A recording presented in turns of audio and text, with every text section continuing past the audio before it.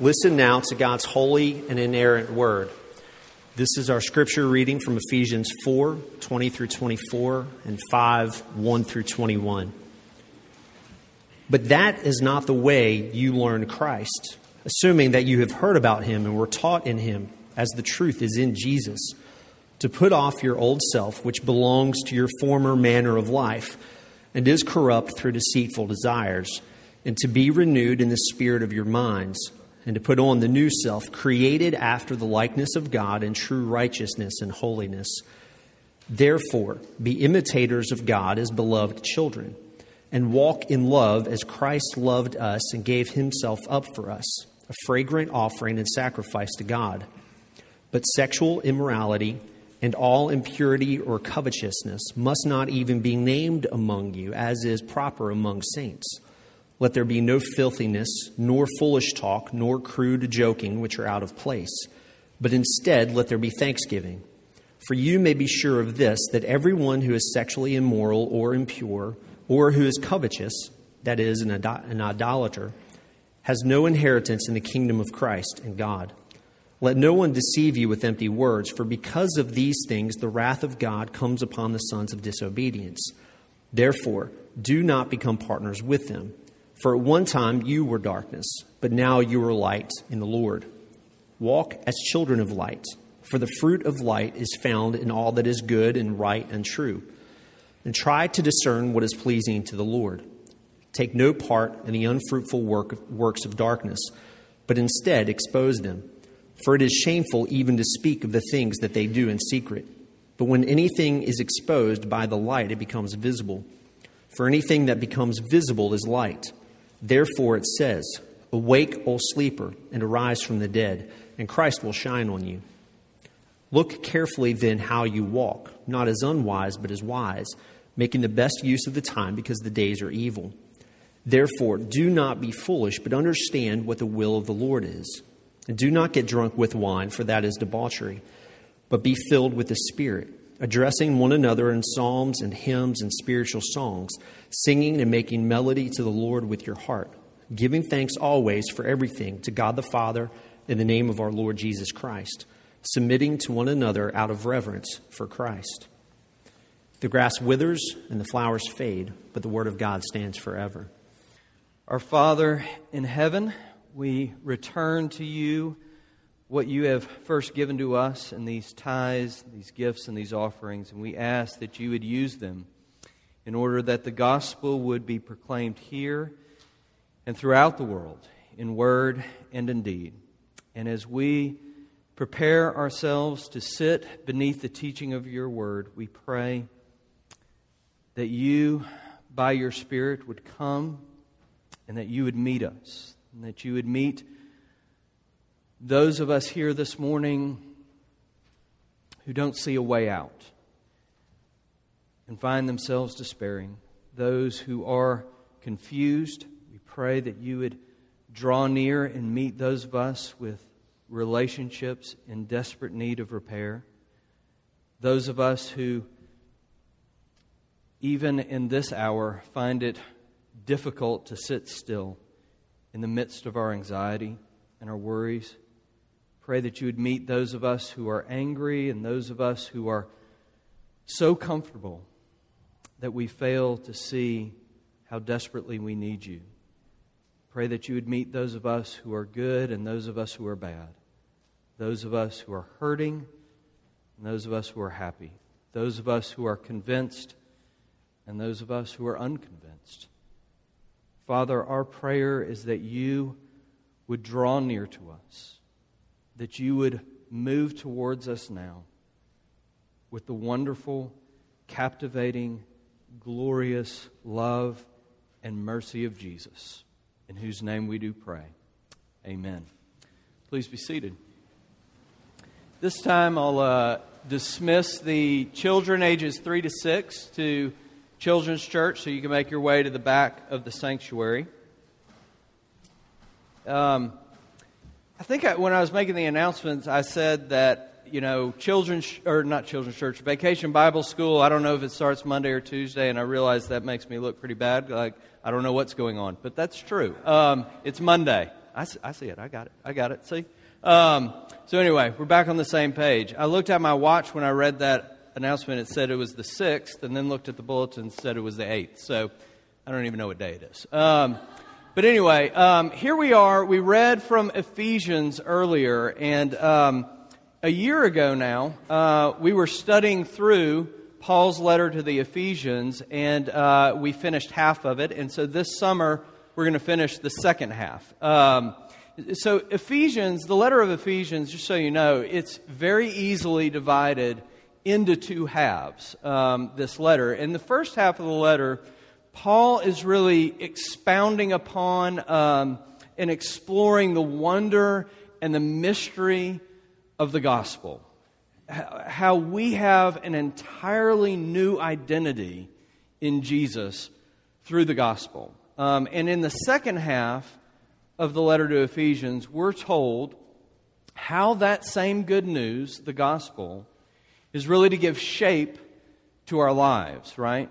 And so we're jumping into back into that second half this morning, how the good news comes and shapes our lives, how it gives us a new, and what I'm going to say today, a new gospel trajectory for our lives.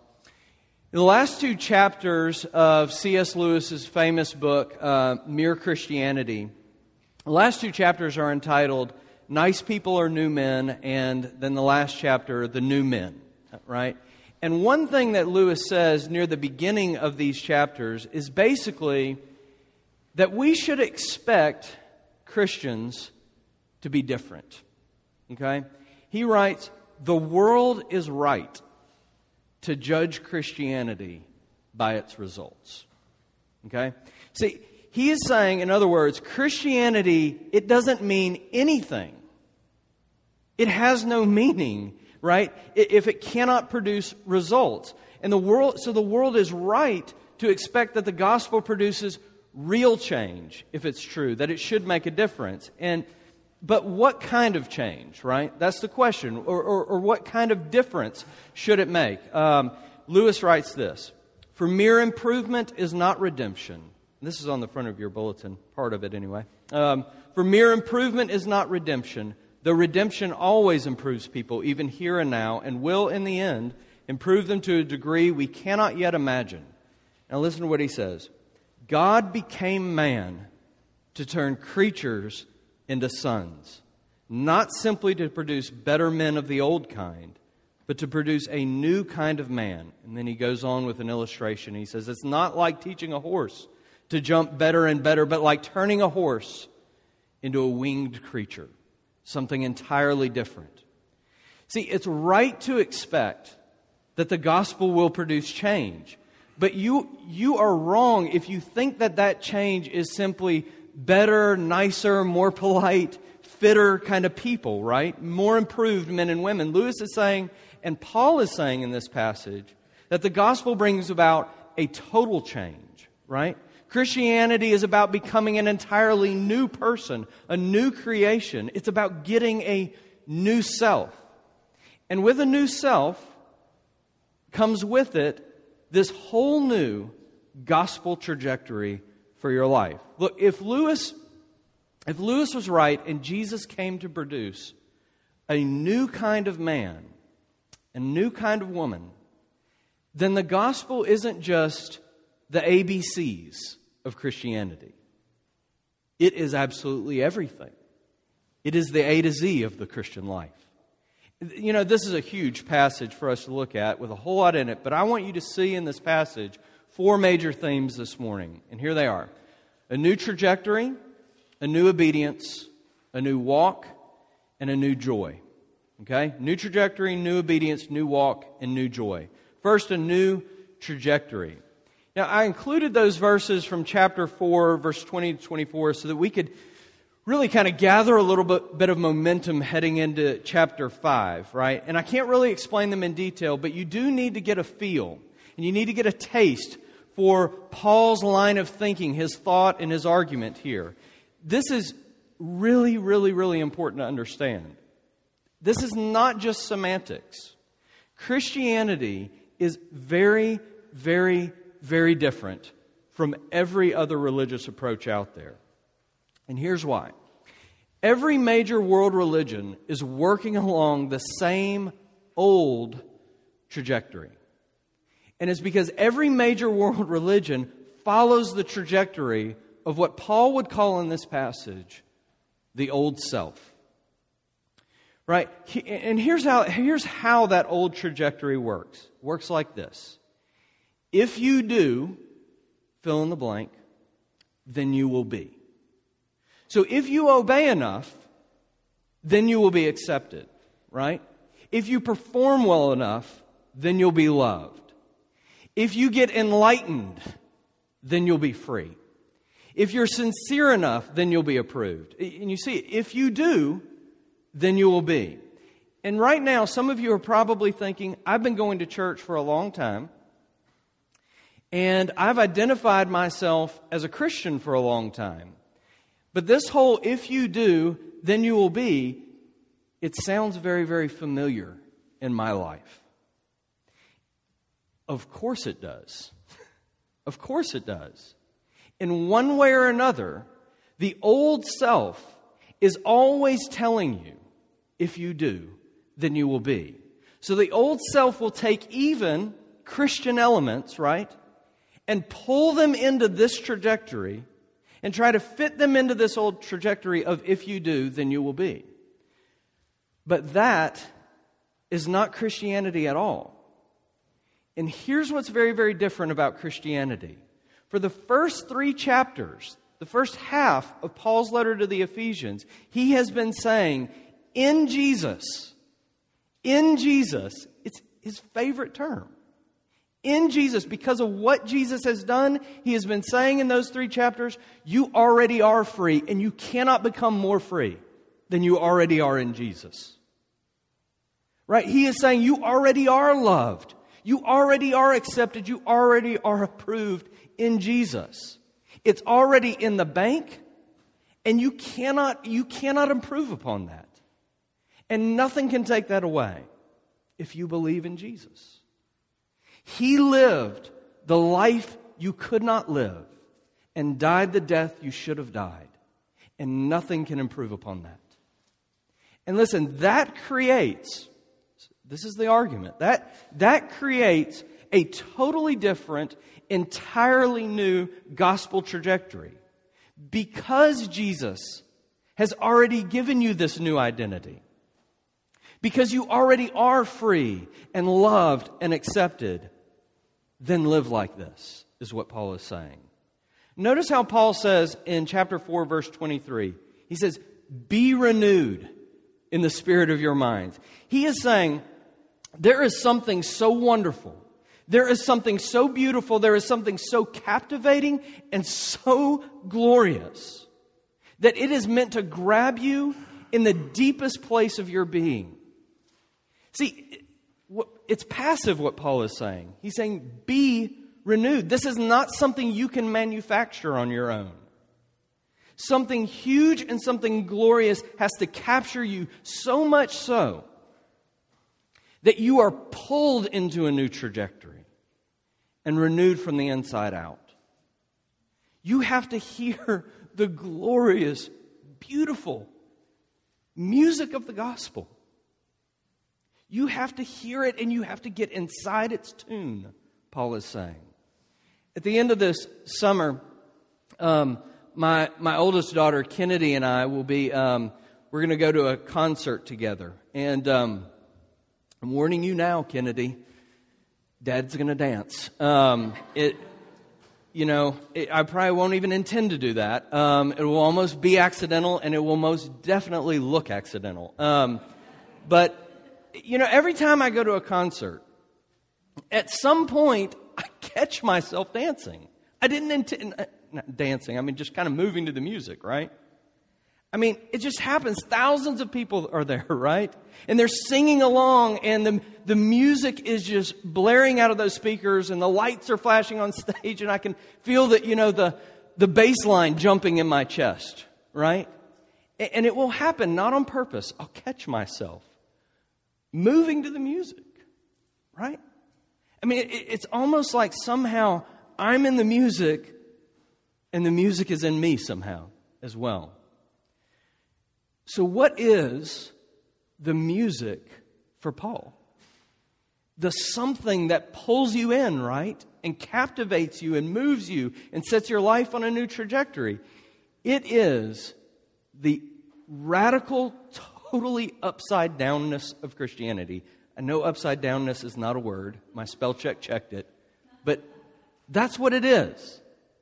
Right? At the end of verse 21, Paul, he just uses the name Jesus, right? Without the title Christ attached to it. And all the scholars will point out to you that when Paul does this, when he only mentions the name of Jesus without the title Christ, he is doing that because he wants you to think of Jesus' humanity. He wants you to think about Jesus in his flesh, right?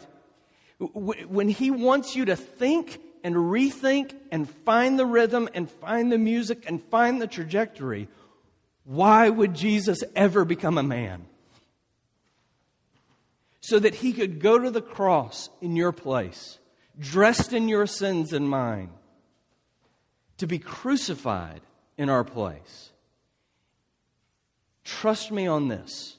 He did not suffer like that to make you nicer and more polite and more improved. He did that to make you new, right? To give you a whole new self, a whole new identity. The world and every major world religion is telling you, if you do, then you will be. And I'm telling you, and Paul is telling you, stop living on that trajectory and rethink it. Find the music of the gospel and be renewed in the spirit of your mind. You already are loved, accepted and approved, valued and accomplished in Him. You have to pound that music into your soul. You have to pound the music of the gospel into your soul so that you can live in this new gospel trajectory. Okay, let's now move on to chapter 5 here. And I want you to see, second, that this new trajectory propels you and me into a new obedience. Okay, English nerds, right? There's some grammar here, right? The word therefore in verse 1, it is a resumptive inferential conjunction. Okay? And what that means is that Paul is saying, because of what we just talked about in the first point, because of what we just talked about in chapter 4, then live like this, right? Then obey like this. And I'm going to take verses 1 through 14 in one fell swoop to talk about this new obedience. Now, on the one hand, Paul is saying that the gospel trajectory pulls us into a new obedience that is both external and internal, okay? So external obedience, he's talking about the things we do, right? Sexual immorality, impurity, covetousness, filthiness, foolish talk, crude joking. Down in verse 11, he talks about the unfruitful works of darkness. So works, or deeds, the things we do. And he's saying the gospel trajectory, right, it pulls you into a new external obedience, a new way of living. But the gospel music, it changes more than just your external obedience. It changes you from the inside out because it gets inside of you and it pulls you in, right? So look at verse 5. For you may be sure of this, that everyone who is sexually immoral or impure or who is covetous, that is an idolater. See, idolatry, right? That has to do with what we worship. That has to do with what we desire. That has to do with what is most beautiful to us. And you always serve and you always obey what you worship or what you find most beautiful. Idolatry is anything and everything that you put before God as the chief desire or beauty of your heart. And Paul is saying, yes, the gospel should change your behavior. But the gospel trajectory works on you from the inside out. It gives you true beauty and true delight that produces an obedience that is external and internal. But it's even more than that. Paul envisions a new obedience that is total in its scope. And here's what I mean. In this section of verses, Paul is using as his primary examples in these verses sexual immorality and greed. He could have talked about, lying or dishonoring our parents or stealing or any number of things. But he chose to use sexual immorality and greed as his examples. And I think the reason he chose those particular sins is because he wants to show us how total the scope of this new obedience is. So here's how I want you to think about it. I want you to think about the philosophical and political divide in our country, right? On one end of the spectrum, your left, right? On one end of the spectrum, we have liberal individualism, right? And on the other end of the spectrum, we have traditional conservatism, right? And here's what I want you to think about. See, the liberal individualistic side, they seem to care a whole lot about injustice and greed and abuse of power, right? While at the very same time saying, do not tell me what I can and cannot do with my body. Do not tell me how I have to sexually behave, right? But on the other side, on the traditional conservative side, right, we hear a whole lot about family values and sexual ethics, while at the same time in this camp, a lot of people saying, don't you dare tell me what I can and cannot do with my money, with my position, with my status. It's off limits. See, Paul is saying the gospel trajectory affects every area of your life, right? It should be making you more generous. It should be making you less greedy. It should be making you less selfish. It should be turning you into a servant of others if you're living in line with its trajectory. And at the same time, it should be making you more committed, more faithful, more sexually pure. When the gospel trajectory brings obedience externally and internally, right? When it demands and produces obedience in every area of life, when that happens, you don't fit into either camp. You're entirely uncategorizable, or whatever. I don't even know how to say that word. You're not traditional or liberal, individualistic or conservative. The gospel trajectory creates a new obedience that's radically different, so different that it is like light shining in the darkness, right? Verse 8, for at one time you were darkness, but now you are light in the Lord. Walk as children of the light. For the fruit of the light is found in all that is good and right and true. And on he goes to this quote in verse 14, awake, O sleeper, and arise from the dead, and Christ will shine on you. Lots of people have struggled with these verses, and maybe some of you struggle with them too, because, if everything that I am learning in Paul's letter to the Ephesians is true, if everything I'm learning about my sinfulness is true, then how can it be possible that Paul would call people like us light? If it's a clear night tonight, I didn't even check the weather today, but you could go out in your yard and look up at the moon, right? And you will see it glowing in the dark night sky. And it's bright, and on a clear night, and it's so bright that with the naked eye, you can see it, and it's thousands of miles away, right? And when the moon is full, you can go outside, and you can look, and from here, you can even see valleys and craters and all that kind of different shadows on the face of the moon when it's shining so brightly. But, of course, the moon does not shine, right? You learned that in third grade science class. The moon appears to shine because it is reflecting the light of the sun.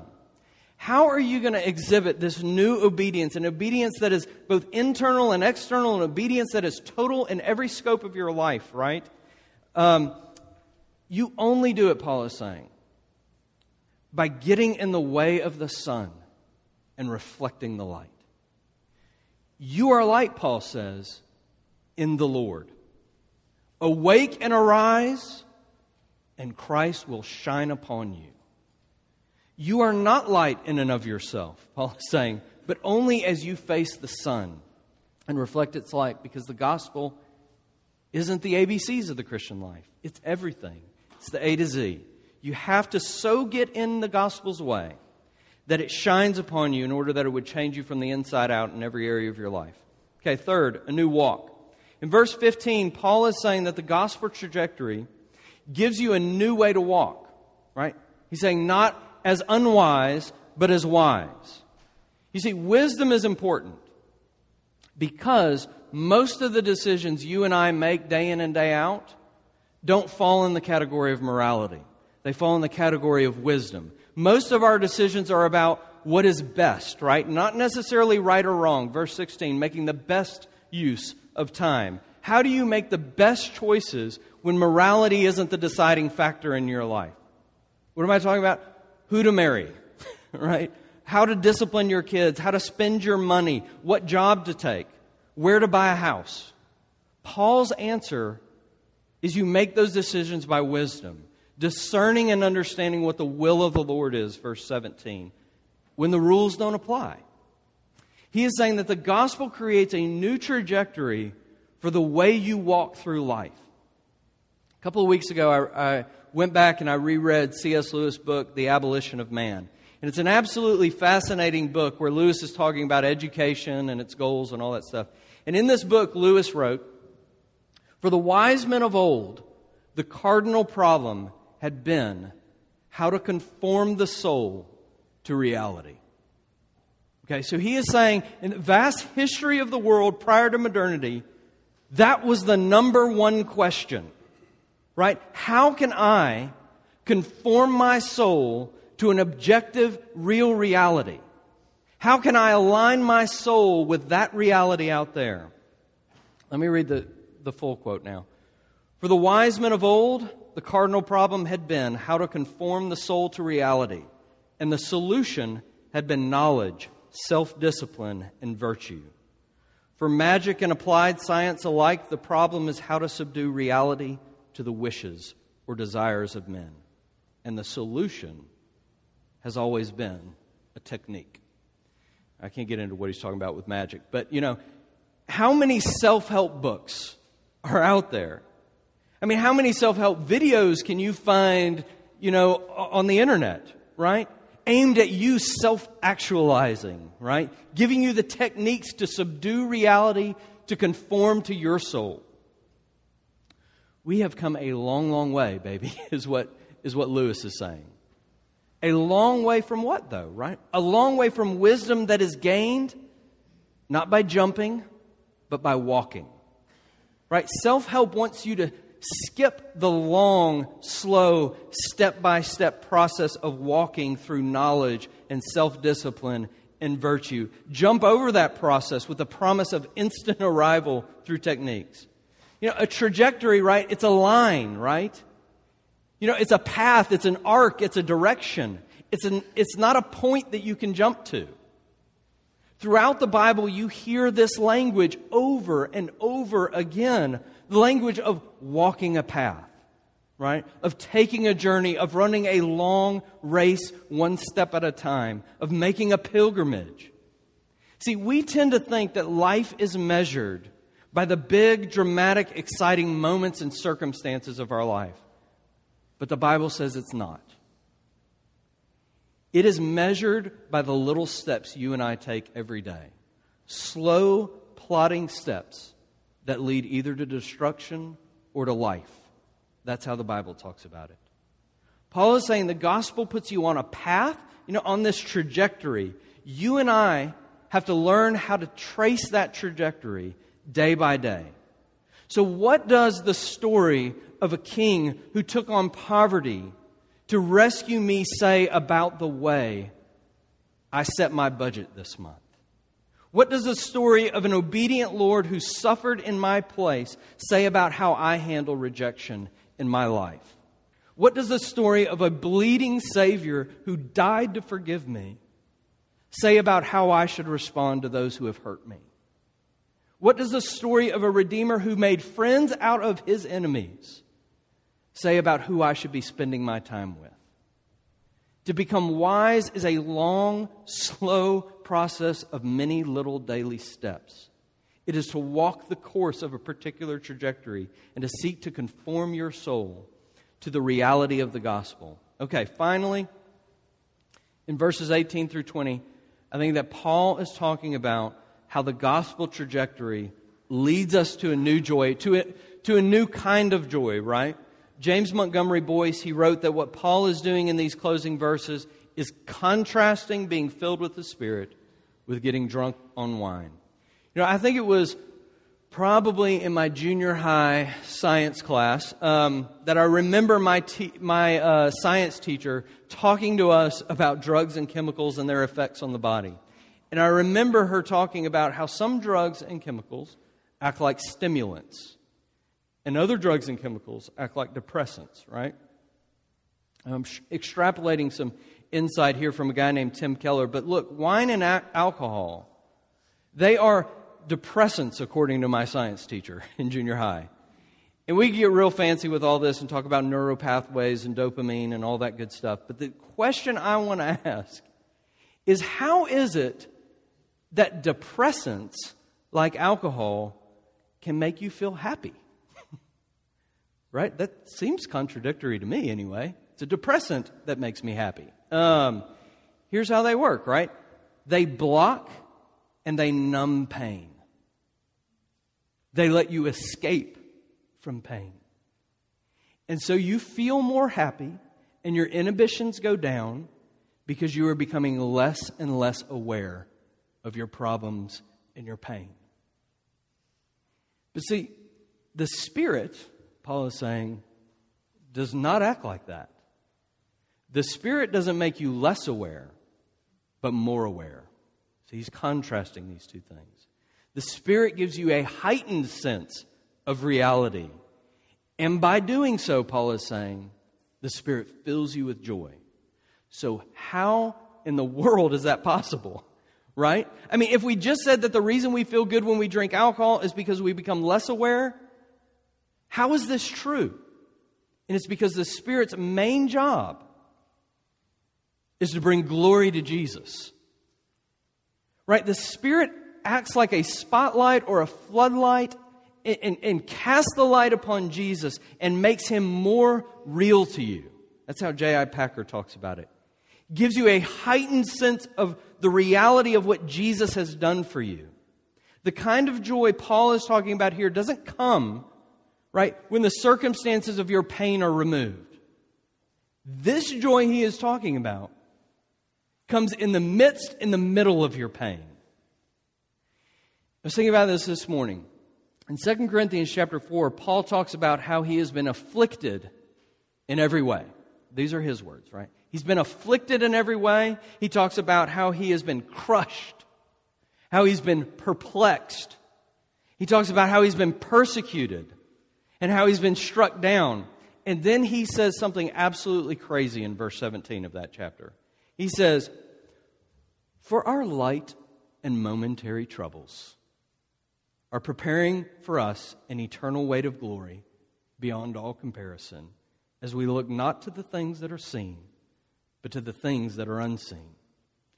And I want to say, what in the world? Persecutions, being struck down and crushed. And he says, it's light and it's momentary. Because he is saying this. He is saying, the more I fix my eyes on Jesus, the more the Spirit comes and wakes me up to the reality of the gospel, the more I start to say to myself, what were my problems again? This is what Tim Keller said. I mentioned him earlier. The reason we fail to be obedient and the reason we tend to make foolish decisions is because we are not happy enough with Jesus. And you can see that I'm bringing this full circle now, right? What you and I need is a fountain of joy in the middle of our lives. We need to be filled with the Spirit. We need to pray that the Spirit would reveal to us the beauty and wonder and glory of Jesus. A beauty so captivating and so thrilling that we will become obedient in every area of our lives, internally and externally. A wonder so thrilling that we won't try to skip ahead, but will walk step by step the path of wisdom. Paul says in verses 19 through 20 that when we get this new joy that only the Spirit can bring by making Jesus more real to us, he says this: when this happens, we will begin addressing each other in psalms and hymns and spiritual songs and singing and making melody to the Lord with all our hearts and giving thanks always. Right? You need to find the rhythm. You need to hear the music of the gospel, a music so beautiful, so glorious that at times you will catch yourself singing and making melody and moving to its rhythm, obeying and walking filled with joy. Why? Because the gospel says you already are free. You already are loved. You already are accepted and approved because of what Jesus has done for you. Now, trace this trajectory into your obedience and into your walking and into your joy. Let's pray together. Our Heavenly Father, we thank you for giving us this letter to the church in Ephesus. We thank you for the argument that Paul makes throughout. We thank you for the unique and radical difference of Christianity. The good news that comes to us and says, we already are free. We already are loved. We already are accepted. And it bids us to come and trace its trajectory throughout our lives into a new obedience, into a new way of walking, into a deeper and more profound joy